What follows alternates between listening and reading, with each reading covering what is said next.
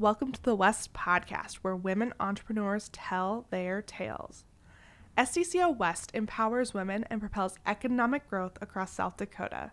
We do that by offering free, confidential one-on-one business advising, in-person and virtual trainings, and results-driven networking opportunities. We provide a platform for small business owners, aspiring entrepreneurs, and forward-thinking entrepreneurs to gain resources to build their business and tell their stories. Women own 43.2% of businesses in South Dakota. Taking steps forward, achieving your business dreams, and being confident in what steps to take can be very daunting. We walk alongside you, empowering South Dakotans in both business and in life to achieve your dreams and create a high-quality life for yourself and your community. Now join us for a journey west to discover your business dreams.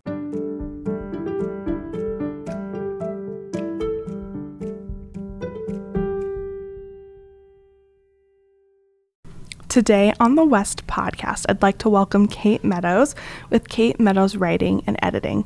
Kate is a creative nonfiction writer, editor, and book coach who helps people build stories, bring their brands and ideas to life, and help them reach more people through that. We are so excited to hear her story and how she became a professional writer, dreams that people think of when they're little girls. Please join us and you'll hear more about Kate and her journey.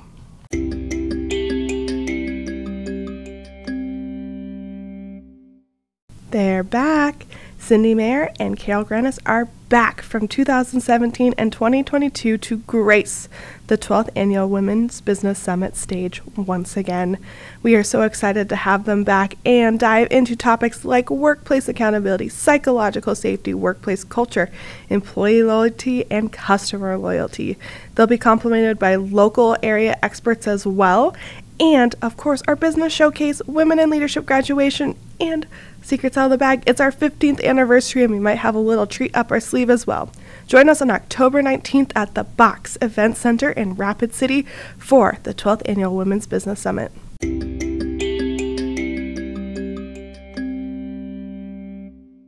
Welcome to the podcast, Kate. How are you doing today? I'm great. Thank you for having me.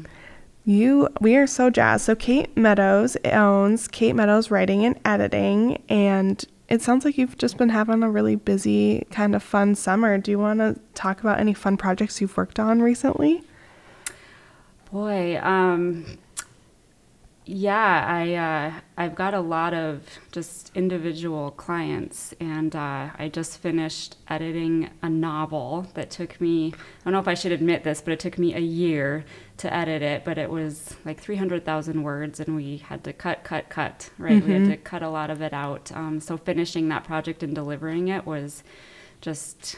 But it was so satisfying and fulfilling and nice to have off your plate as well. Right. Open up a little bit more space. So, and I'm sure we'll get into it later, but sure. I'm sure writing a novel is not an easy task because you have to worry about like storylines and making sure what you don't cut any crucial information and all the things. I love reading books. I'm sure people know that by now. So I'm always curious about the editing and writing process. But let's talk a little bit more about your business. So what is Kate Meadows Writing and Editing? Sure. So Kate Meadows Writing and Editing is all about helping people get clear on their story, their message, their idea. So I help business owners, small business owners with their business stories, getting clear on their web content or marketing material. But I also help creative writers find structure and clarity in kind of the nut of the story that they're writing. That's awesome. I think writing intimidates a lot of people. So having someone that's an expert and just someone to rely on to help you clear the vision and help you get up to snuff it probably brings people so much relief and joy when they work with you. So when did you start this business? That's a really tough question because it's kind of I've been working on it here and there for many years. So my husband and I have had this sort of story, you could say, of trading off and on of who's the breadwinner, right? Who's bringing home the bacon, so to speak. And when we first got married, he was still in college, so I worked as a newspaper reporter. But even on the side, I was writing my own stories and sending them off to magazines and working on pieces for a future book. Then he graduated and he got a job as an engineer, and so I went back to school and got my master's in writing. And so then I was going to school, and then kids came along, and then we're trying to navigate, how do we have a family and have a full-time job and have me trying to do this, what I called freelancing at the time, and what does that look like? And his job moved us around a lot. He was in industrial construction, so we'd always go where the projects were. So we couldn't ever really get plugged in anywhere too long before we're off to a new place. Right. And so that was hard to really find a community, like a literal community of people to be, a part of and connect with. Right. And to have something to offer value, because they're like, who are you? You're new to town. So it wasn't until we moved. Oh, and then he left his job, went back to school for another profession. And so then I went back to work full time so that he could get his master's. And so I still worked in, I was a translation project manager, which was a job I didn't even know existed until I found it online and thought, that I could be a pretty good fit for that. But again, on the side, I was still writing, and then I was teaching, doing writing workshops, and I was editing, doing some editing work for a few clients just in my off time, right?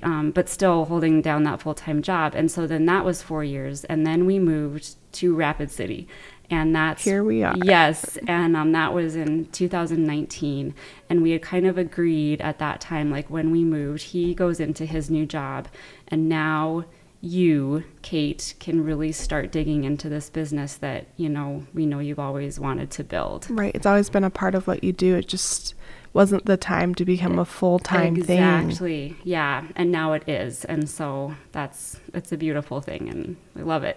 Good. So why writing and editing? Tell us a little bit about your background and how this came into play. Sure. So I think I was born to be a writer. I mean, I don't even think I know that. I mean, I don't remember a time that I didn't want to write. I remember my first story that I wrote when I was 3, and my mom put it on the fridge, right? And that's kind of the beginning of everything. So it had always been a part of me. In high school, you're a teenager and you need to go get a job. What are you going to do for the summer? And my parents encouraged me to go talk to the local newspaper editor and see if she would hire me. And I laughed. I was like, are you kidding me? They're not going to hire a teenager. Right. And she's like, you never know, my mom. She said, you never know. Go find out. Well, it just so happened that this is small town, right? Small town Wyoming is where I grew up. And the newspaper editor was the wife of my English teacher, my high school English teacher. So he already knew me, the English teacher did. And I was a star student. I don't say that to look at me, but English was my right, that was your jam. That's my what strength. Yeah, I loved it.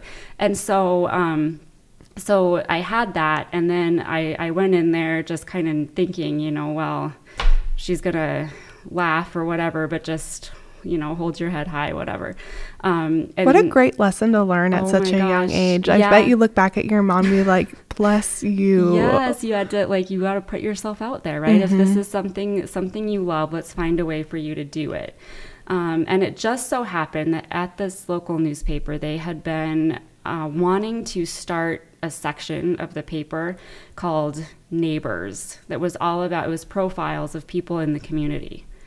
And I'm going, hello, I love to write about people, right? I love to tell other people's stories. And she said, let's give it a chance. We'll let you try it. And they hired me for the summer. And it was the start of just an amazing, really, I would say a career as a journalist, but I was 15, so I worked there for the summers, and then I built it into an internship through my senior year in high school. I came back, I worked, during college. And then again, that was my first job coming out of high school, was the reporting. And I think I would still probably be doing it today if, if it paid more. Right. And that brings up, a really interesting question that we're not here to talk about this, but it's just something I think needs to be talked about in general, is the importance of local journalism and local news and the value of that. And it has so diminished. And so anyway, neither here nor there, but that was how I really got my start. Mm-hmm.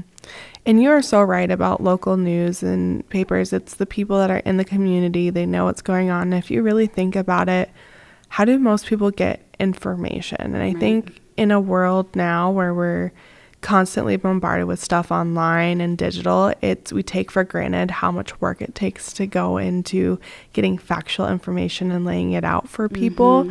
And it's decreased the value that people see in our eyes because we consume it so fast. But just because we consume faster does not mean it takes quicker. It's faster to create. Right. That, and I think the fact that, the news industry is changing so fast. I mean, the smartest people can't even keep up with it, right? Like print to digital to apps to subscription to free, just all of this. And so I think we get kind of spoiled when we can get anything we want news-wise for free. So why would we pay for anything? Right. And then when you don't pay, it feels a whole different system. But if you think about the news too, and I know each, news like resource or medium has its own kind of audience, but really it's a universal generational platform. So learning how to speak to all those different people to give them the information that they need to know is a whole challenge in itself, because you are working with everyone from young people to people in their golden years. It is, and it's giving them the information, and it's giving it to them in a way that feeds them, that educates them, that fuels them, and that's fair, right? And so there's been a lot of trust that's been lost in journalism lately. And what I found, like even with my hometown where I started, the retention rate at local newspapers is so high, because like when I started, I think I was 22 years old when I started my actual job as a reporter, and I was making $24,000 a year. I mean, and I make, I don't know. You can't live off of that anymore. No. And so, but people come in and they start at those like base rates, and then they realize they can't make a living that way, and they move on. And so these newspapers are just left like trying to hire and hire and hire again. And you get these people coming from out of town who have no idea about the community, don't know the lay of the land, and then are coming at the people who have lived there forever as this authority figure, and it doesn't make for the best relationship sometimes. And I think that's where a lot of the mistrust comes in. Yeah, I can see that. So let's continue the story about the love of writing. So you had your job at the newspaper, and you're 22, you're working there. What's next? Yep. So that was while my husband was going to college, and then he got his degree, and that turned into a move for us. So we moved. We were living in Indiana at the time, and we moved to Kansas City. And so that's when I went back to school. So I got my master's degree in professional writing. Okay. And what does one do with a master's in professional writing? Great question.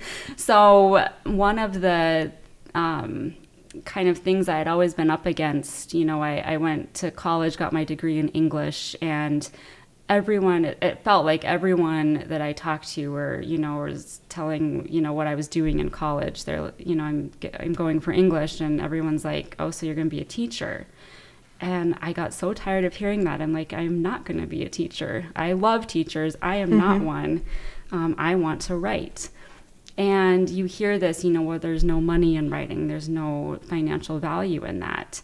I am so thankful that I had parents who supported me through my love, and weren't the parents who said, go out and find a real job, like go find something that, makes money or whatever. And so with professional writing, my goal, it was kind of this challenge I put out to myself of everyone says there's no money in writing. I'm going to prove them wrong. How do I, make this living for myself doing what I love? I happen to love writing. I also really like having a stable, income, livelihood. So what does that look like? How can I make that work? And so that was my real thrust to getting that degree, was to learn how to make money doing what I love. And so what was your first job after you got your master's in professional writing? So my master's took 2 years, and then my job, I would say, if I can say this fairly, was a mom. So that's a huge job. Yes, it's a huge job. And kids came along, and I really wanted, and I think the other part of writing was I could see this kind of career trajectory where I could still be flexible and home when needed for my kids and my family, but I still wanted my foot in the professional door, right? And so for, probably 5 or 6 years, I freelanced. That means I wrote articles for newspapers and magazines. And then I also worked on, during my master's, I worked on a book, and I published that book after I graduated. So then I was doing a few book tours and selling that book. I was working on marketing that book, but also while having, first one little one at home and then two. And then we moved all over the place with my husband's job. We moved back to Kansas City at one point, and that's where things kind of really started to take off. I hosted, I pitched a class to a local writer's studio about writing creative nonfiction, which is really my forte, and we can talk about that, but telling real life stories creatively. And so the director of this writing center, said, well, can you put together a 4-part series on what creative nonfiction is?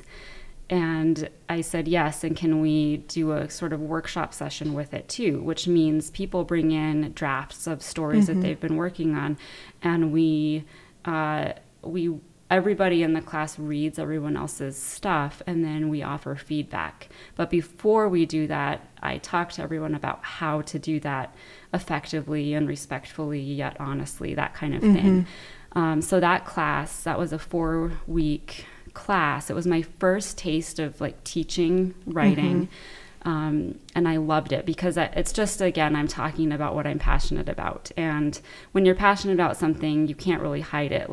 It just comes out naturally. It exudes from you. Yes. And so I think people really felt that. When the 4 weeks were done, there was a small group of people that approached me and said, we want, will you do it again? We want, what's next? And I said, well, I don't have anything next. That was it. And they said, well, can you do it again? And we want, and I'm like, the exact same class? And they said, yeah. And then we want to meet with you weekly and pay you to work with us.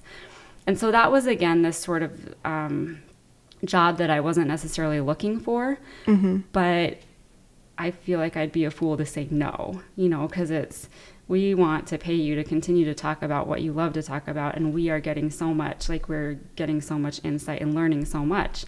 So it really felt like a win-win. So between that and the writing and editing that I was doing, that was kind of taking up my time, plus being at home with kids.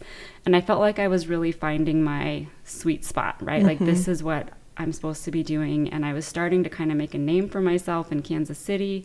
And I had my clients, and I was getting down this balance, right, of the professional life and the being a mom, which no one ever tells you, is one of life's biggest mysteries. How do you do it?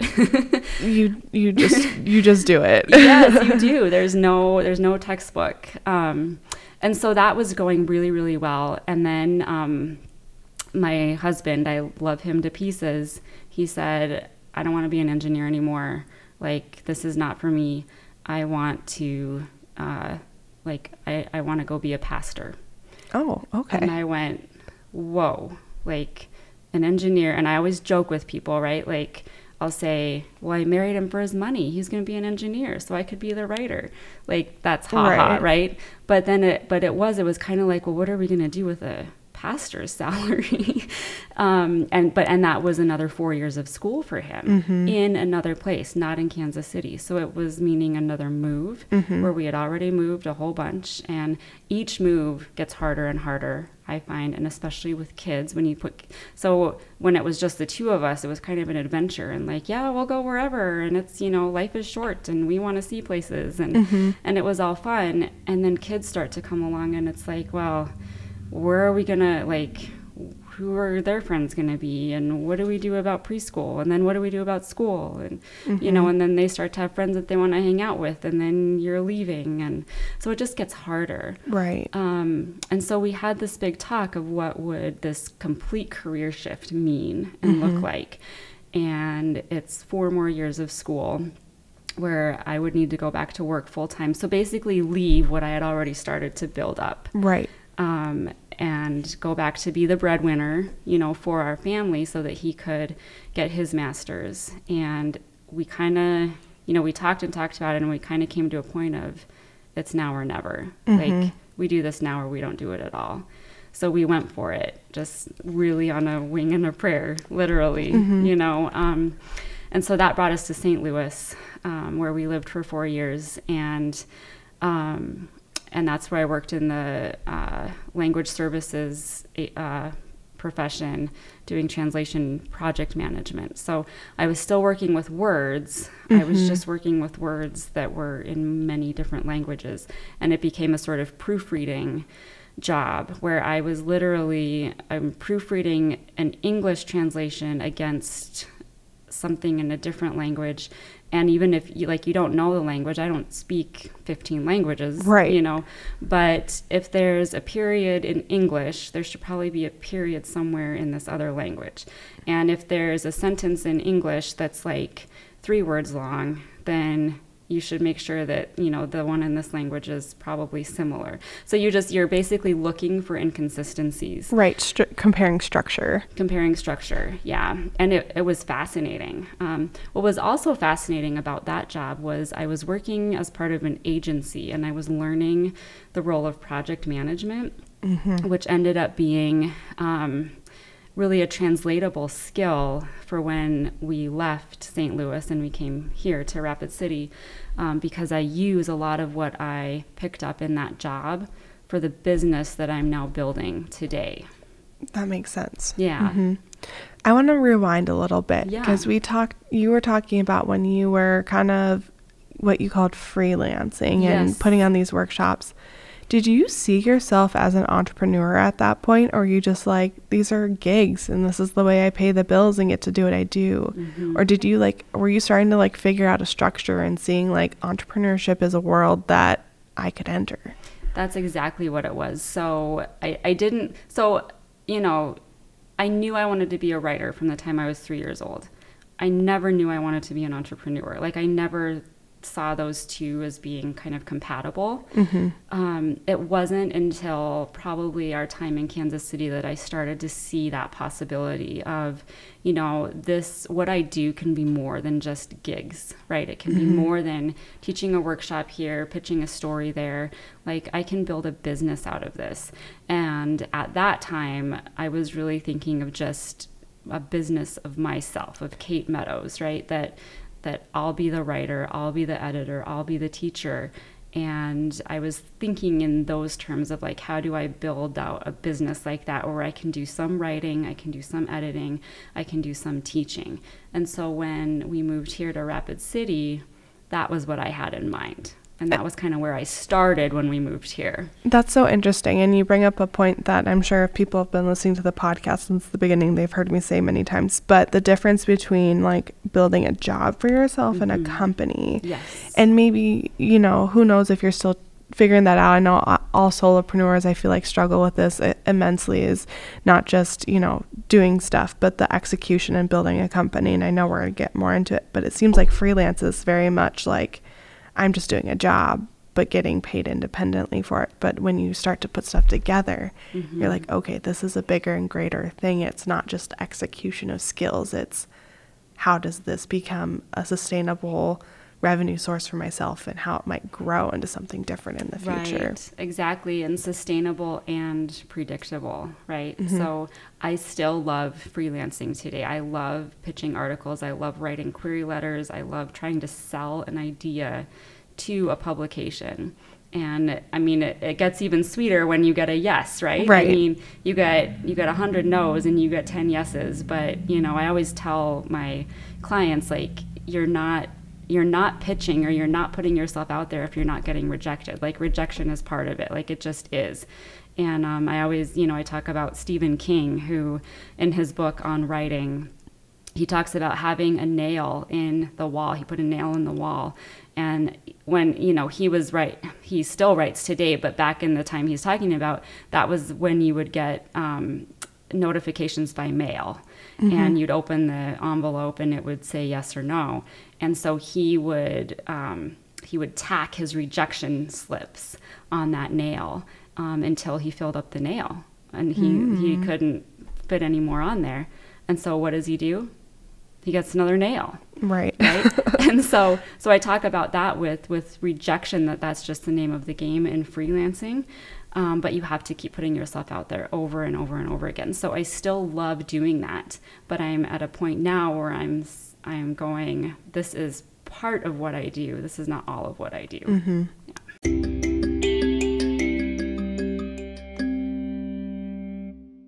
Do you want more of Kate Meadows? Here's your chance. On September 12th, we are winning in Rapid City at the Rushmore Hotel and Suites. Kate will be our spotlight speaker talking about tips on how to convey your personal brand in your business and personal communications.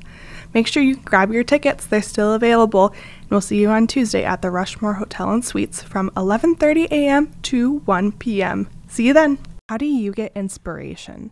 Submit the quote or a win that you've had recently to us by emailing bailey.joe.sadowski@bhsu.edu and have your recording played live on the West podcast.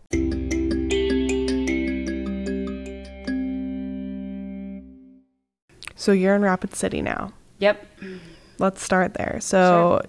Were you like, I'm starting my business here, or were you like, I'm going to get another job and then try this on the side? It was absolutely, I'm starting my business here. I am putting my shingle up, so to speak. I'm going out there and I am making this happen. So what was your first step? Because you're in a new community, a new state. I know you grew up in Wyoming, but still South Dakota.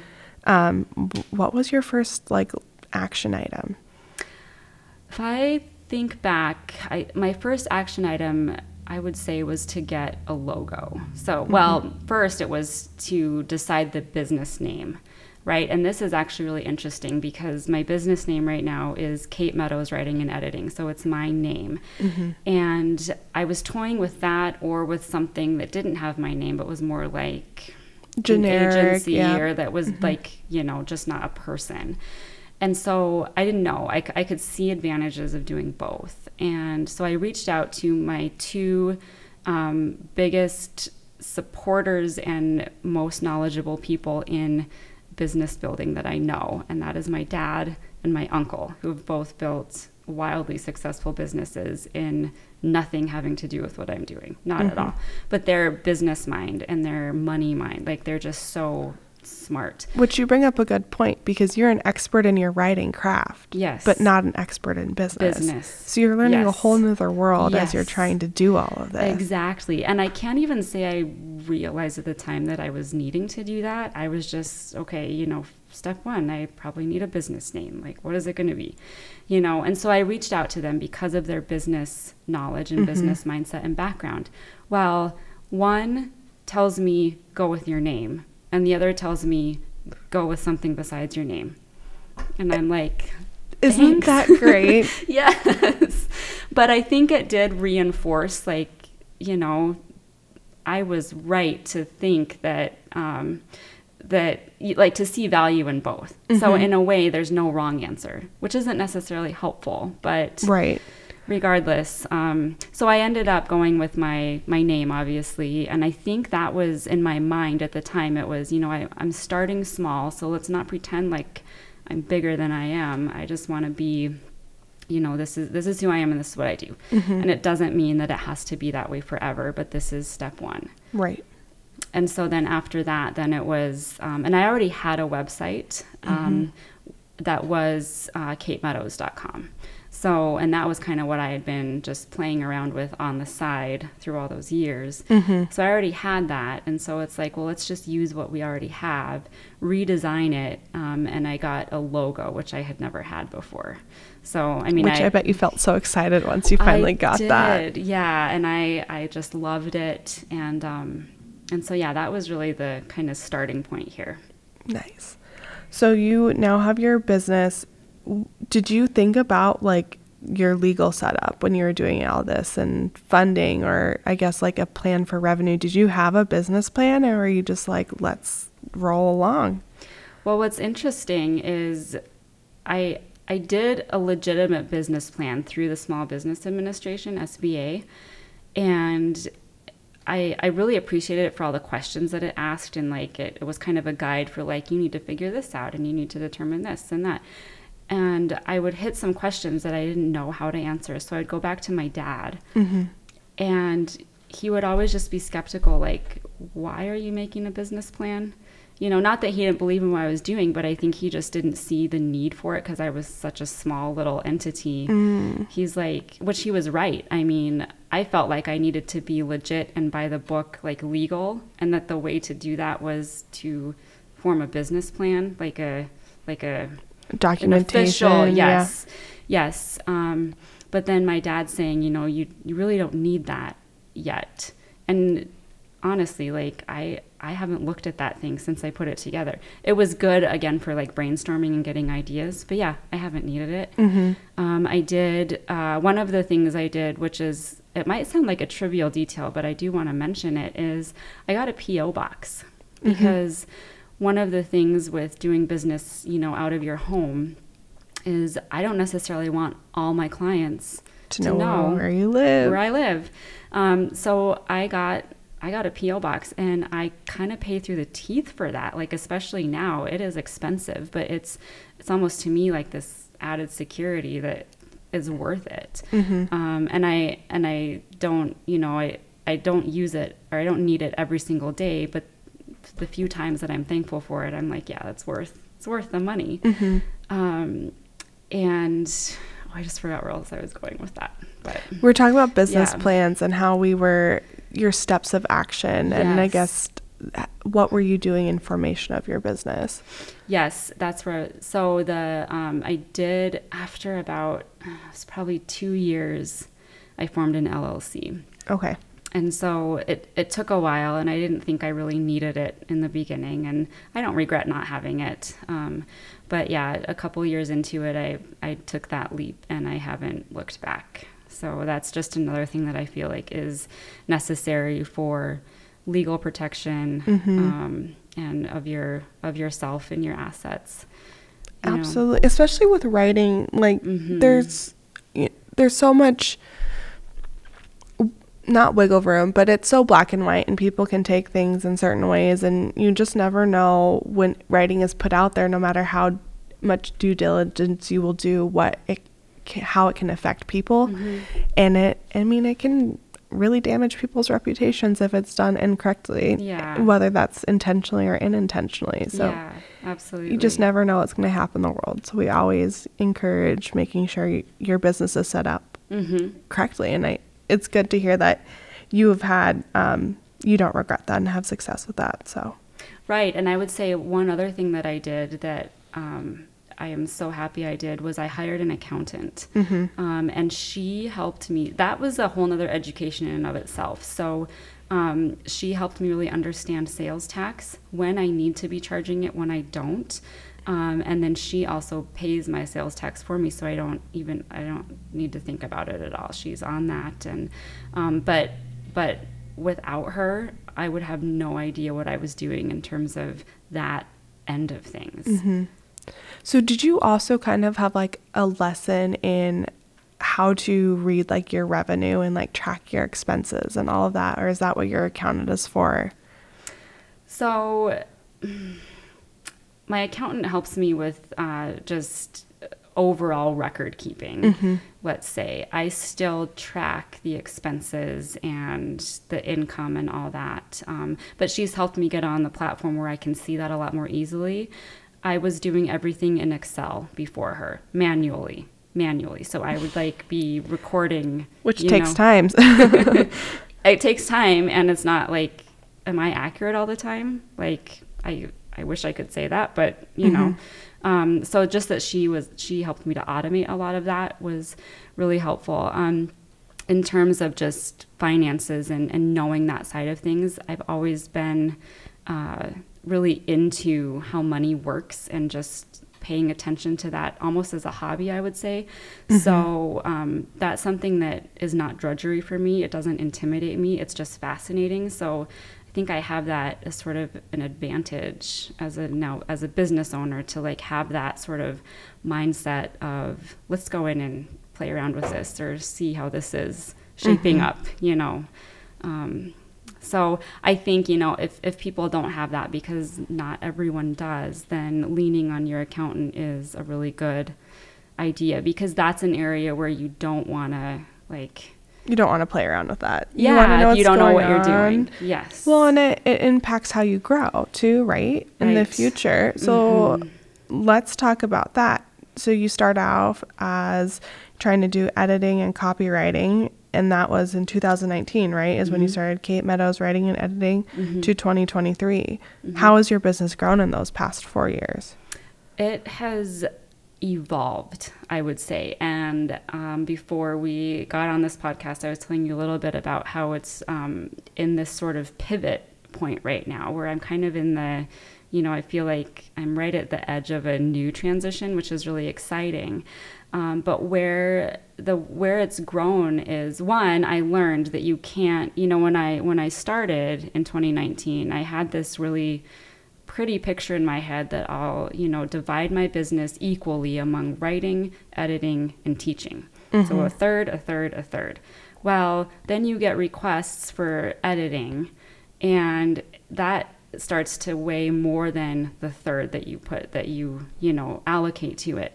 Well, I don't have any writing projects going on necessarily. So would it be silly to say, like, I'm not going to accept this paid work right now because it doesn't fit with my model?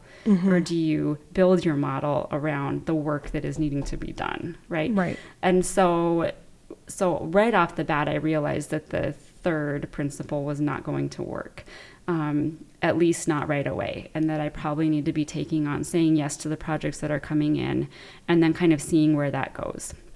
So I did that, and the editing part just grew and grew and grew to where I did up my hourly rate, and then I got to a point where I said, you know, I don't want to, like, because I serve individuals. I work with individual people and small businesses. I don't work with corporations who have huge budgets, so I don't want to charge like you're going to have a huge budget, right? I want to keep that in mind of who I'm serving. And so these editing projects, they are wonderful, and I love them, and I love working with my clients. They're all one-on-one projects. So where I'm growing now is looking at how do I change the model so that I can serve one-to-many instead of one-on-one. And it's tough because I don't know that I want to. I don't think I want to entirely let go of the one-on-one, but it will probably be, you know, just more of a question of access. And, you know, would you thrive in a group coaching session where you're paying less but still getting value from me and from others? Or do you want to pay a little bit more to have that one-on-one access and one-on-one, you know, feedback? Right. Because there's only so much time as a one-person show and what you can do. So learning how to expand your business if you want to keep it just you, or if you want to grow it to other people. Have you ever considered growing it beyond just you? I have, yeah. And that's really, I think, the pivot point that I'm at right now is I want to bring someone else on, but where would that person plug in? And what skills can I scale versus what skills, you know, are there projects, say, that you could, so like a writing project, for example, web copy, which we haven't talked about a whole lot, but that is one service that I offer. I would feel more comfortable bringing on someone to help with that aspect of, kind of train that person in helping the client get clear on their story, right? On what their message is to their customers, as opposed to bringing someone in and teaching them how to edit a novel, because that to me is such a subjective, almost artistic process. And I think one of the things that sets me apart is my unique approach in doing it, that I don't know that I can teach, if that makes sense, that it's like my unique way of doing it, because there's a lot of my personality that goes into it, even, you know, so it's almost like, I know we talked about, you wrote your business plan and you haven't really looked at it since you did it, but it's almost like you are reforming a new business plan for this next chapter of your business. And what does that all look like in terms of now in mind, like growth and expanding and just being able to adapt to your clients' needs and such. So yes, absolutely. And as a matter of fact, just last week I purchased a new domain name. So exciting. Yeah, I don't have it built out yet. Like it's still very much like at ground level, but I own the domain name. So Kate Meadows is still there, katemeadows.com, but a new one's coming. Big things coming soon. So with that being said, how are you navigating making this decision? Are you really just going from your gut? Are you looking at what demand you have right now, or are you moving in a direction of business you want to bring in the future? I guess, how are you making these decisions as you're pivoting? Obviously, we're in the nitty gritty of it right now, so you might not know everything, but let's talk about that. Yeah, that's a really good question. I would say yes to all of that. A lot of it is gut. A lot of it is where my clients are now and how can I serve them better and how can I serve more of them. One of my weaknesses that I will be the first to admit is that I am slow. I am a slow editor. That novel that we talked about, it took me a year to edit. Now, I can tell you it was absolutely thorough. I mean, there's no question that like it was done well, but that client waited for a year to get it back. And how do I want to be more efficient. I want to be faster. And what does that look like, to be able to serve my clients? So looking at that and then, thinking for the future and wanting to, provide more income for my family, so that, we can do more fun things, I guess. I don't know. Right. I mean, or maybe not be so reliant on your time being the only thing bringing in revenue, absolutely. Right? Opening up space for you as well. Yeah, that's huge. That whole idea of passive income and what does that look like? So one thing we haven't touched on, Kate, during this is, how have you found your clients? Like, how have you brought in your customers? Yeah, I wish I had an easy answer for that. I seem to find them, I'm trying to think of if there's like a common denominator, but I attend networking groups here in town that I've gotten clients from and just made connections that then lead to other connections. So that's been really valuable. I am on a networking platform online that has brought in a few clients. I have a newsletter that brings in clients. And so then having that like regular or consistent content also helps. I've done a little bit with Google SEO, the local SEO, and I've gotten a few things there. So it's just, there's been a variety of ways, which I think that's important too, is the idea of, you always talk about like money-wise diversifying your assets, don't have all your eggs in one basket. I think the same is true with marketing. You got to try. You want to cast a wide net and then see what works, and definitely pull the plug on what doesn't work, but you can't know what doesn't work until you give it some time, right? Exactly. So are most of your clients local? No.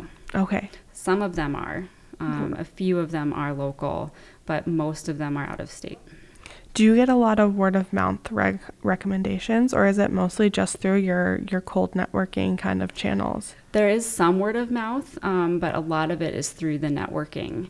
And then word of mouth, I find too, people will come to me with projects that are somewhat within my wheelhouse, but not entirely, so I had a question recently of, can you help me write product descriptions for my website?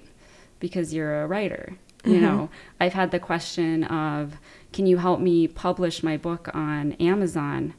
Because you're a writer, and so some of that,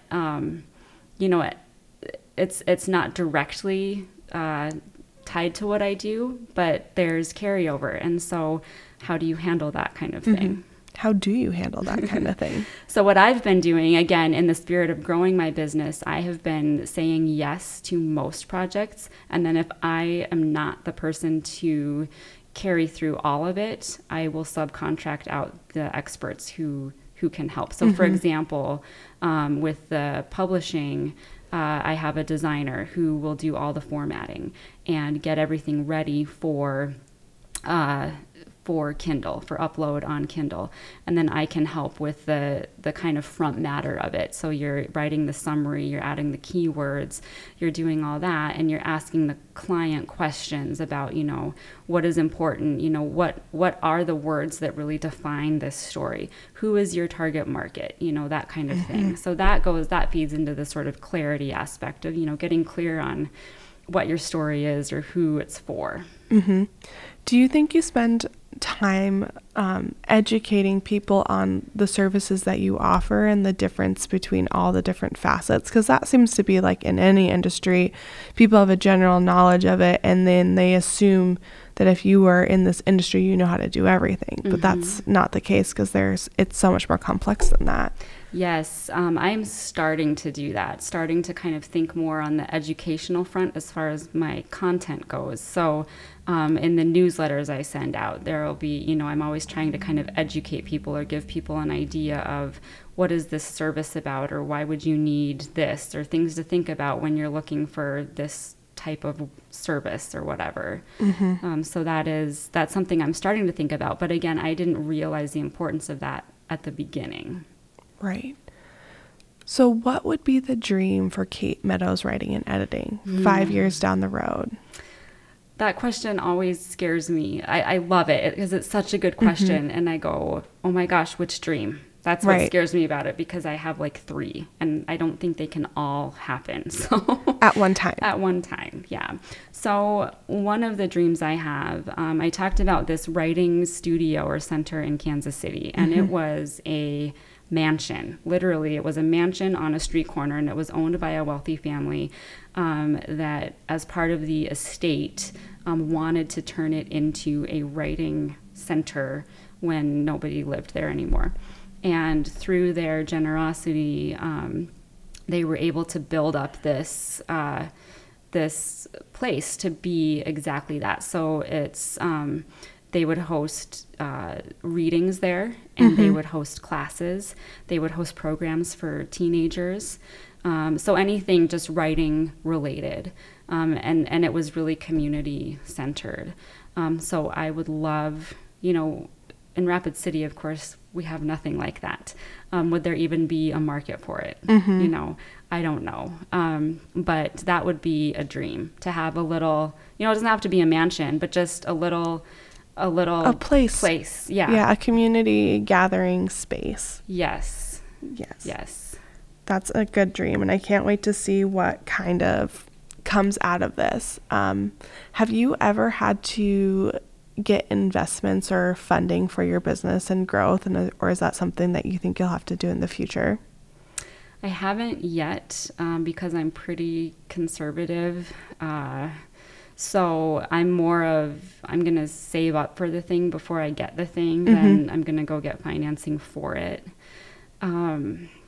So I don't know. I think a lot of it has just been being creative and kind of, conservative with our spending. And then as my business grows, I haven't really paid myself yet. It's all kind of going back into the business. So just kind of reinvesting everything that comes in to try to grow it that way. But I am at this sort of crux of, you know, when you need someone, when like you're ready to bring someone on, but you can't afford like a full-time salary yet. How, like, what does that work? And I don't want to pay someone $10 an hour. Like, I want to pay what's fair because I know what that's like. Like you want to be paid what you feel like you're worth.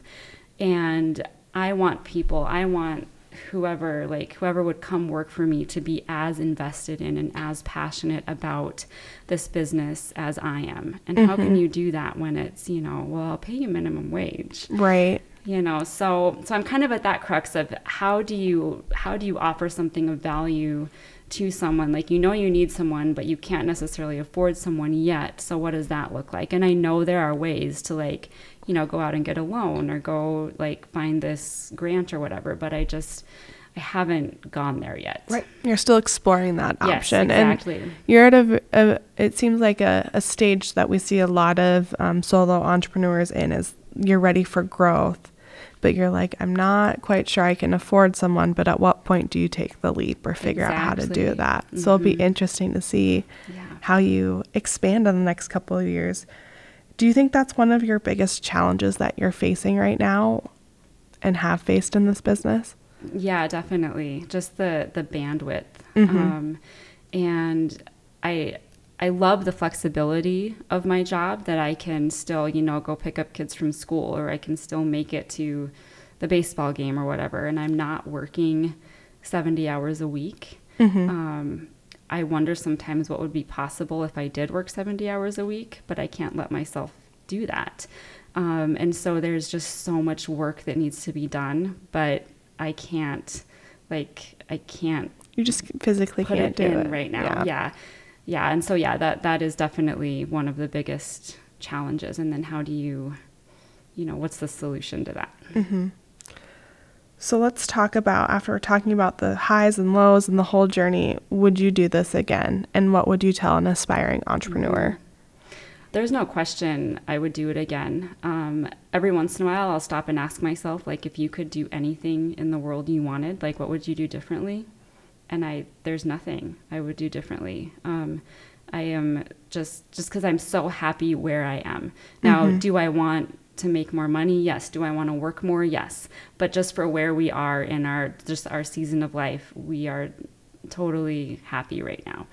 And so yeah, what was the question? What would you tell someone who wants to be? What would I tell someone? Yes. Yep. So I think you don't want to get into entrepreneurship lightly. And I think it's really critical to have a mentor or resources around you as you are working, or as you're working on it. I also think no vision is too small. And so, but you need people around you to encourage you and to kind of feed that. So I found that a lot in, you know, again, my family that has been just super, super supportive. I've also found it in podcasts that I listen to that are really big resources. And then in the networking groups that I am part of, what happens is you start meeting people and you start talking about what you do and you hear about what they do and you start to build these relationships. So then you can, and with relationships, then ideally comes the trust factor, and you're able to really, you know, talk to someone candidly about, you know, what questions you have or where you're struggling or what you're kind of thinking, and bounce ideas off of people. Because one of the things with entrepreneurship is it can be a really lonely road. So my husband is my best friend, but he's usually not the first person I'm going to go to when I have a business question, because he'll be the first to say he's not entrepreneurial minded. He never has been. And so he'll listen to me, but he can't offer really advice or, you know, and sometimes I don't think, like, it doesn't even interest him necessarily, you know. So I want to go to someone who likes to talk about that and likes to get into the nitty gritty of it. And so I do. I have a dear friend who we meet pretty regularly, about once a month, and we talk business together. And she's also an entrepreneur and amazing at what she does. And we just kind of talk through the mess of it.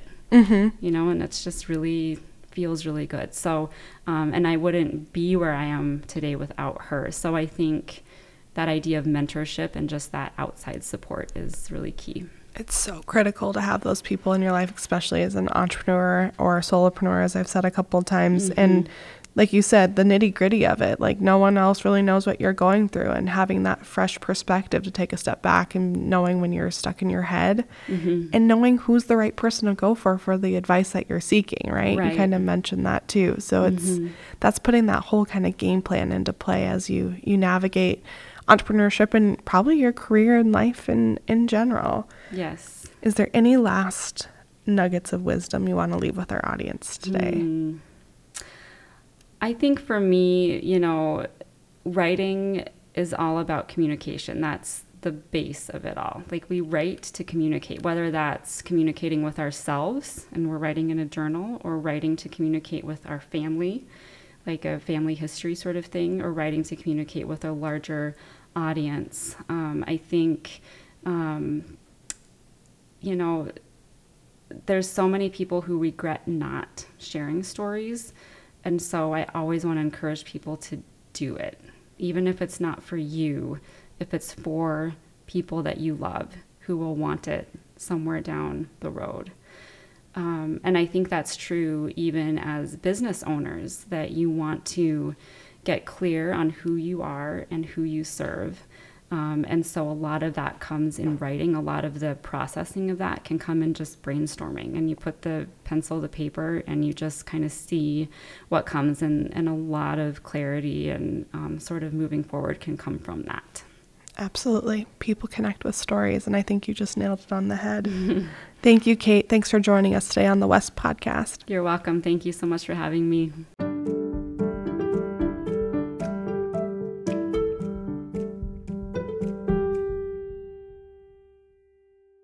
Hi, this is Sarah Carlson from the South Dakota Arts Council in Pierce, South Dakota.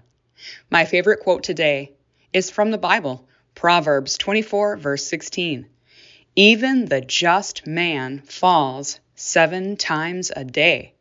Cut yourself some slack, but do your best. Have a great day.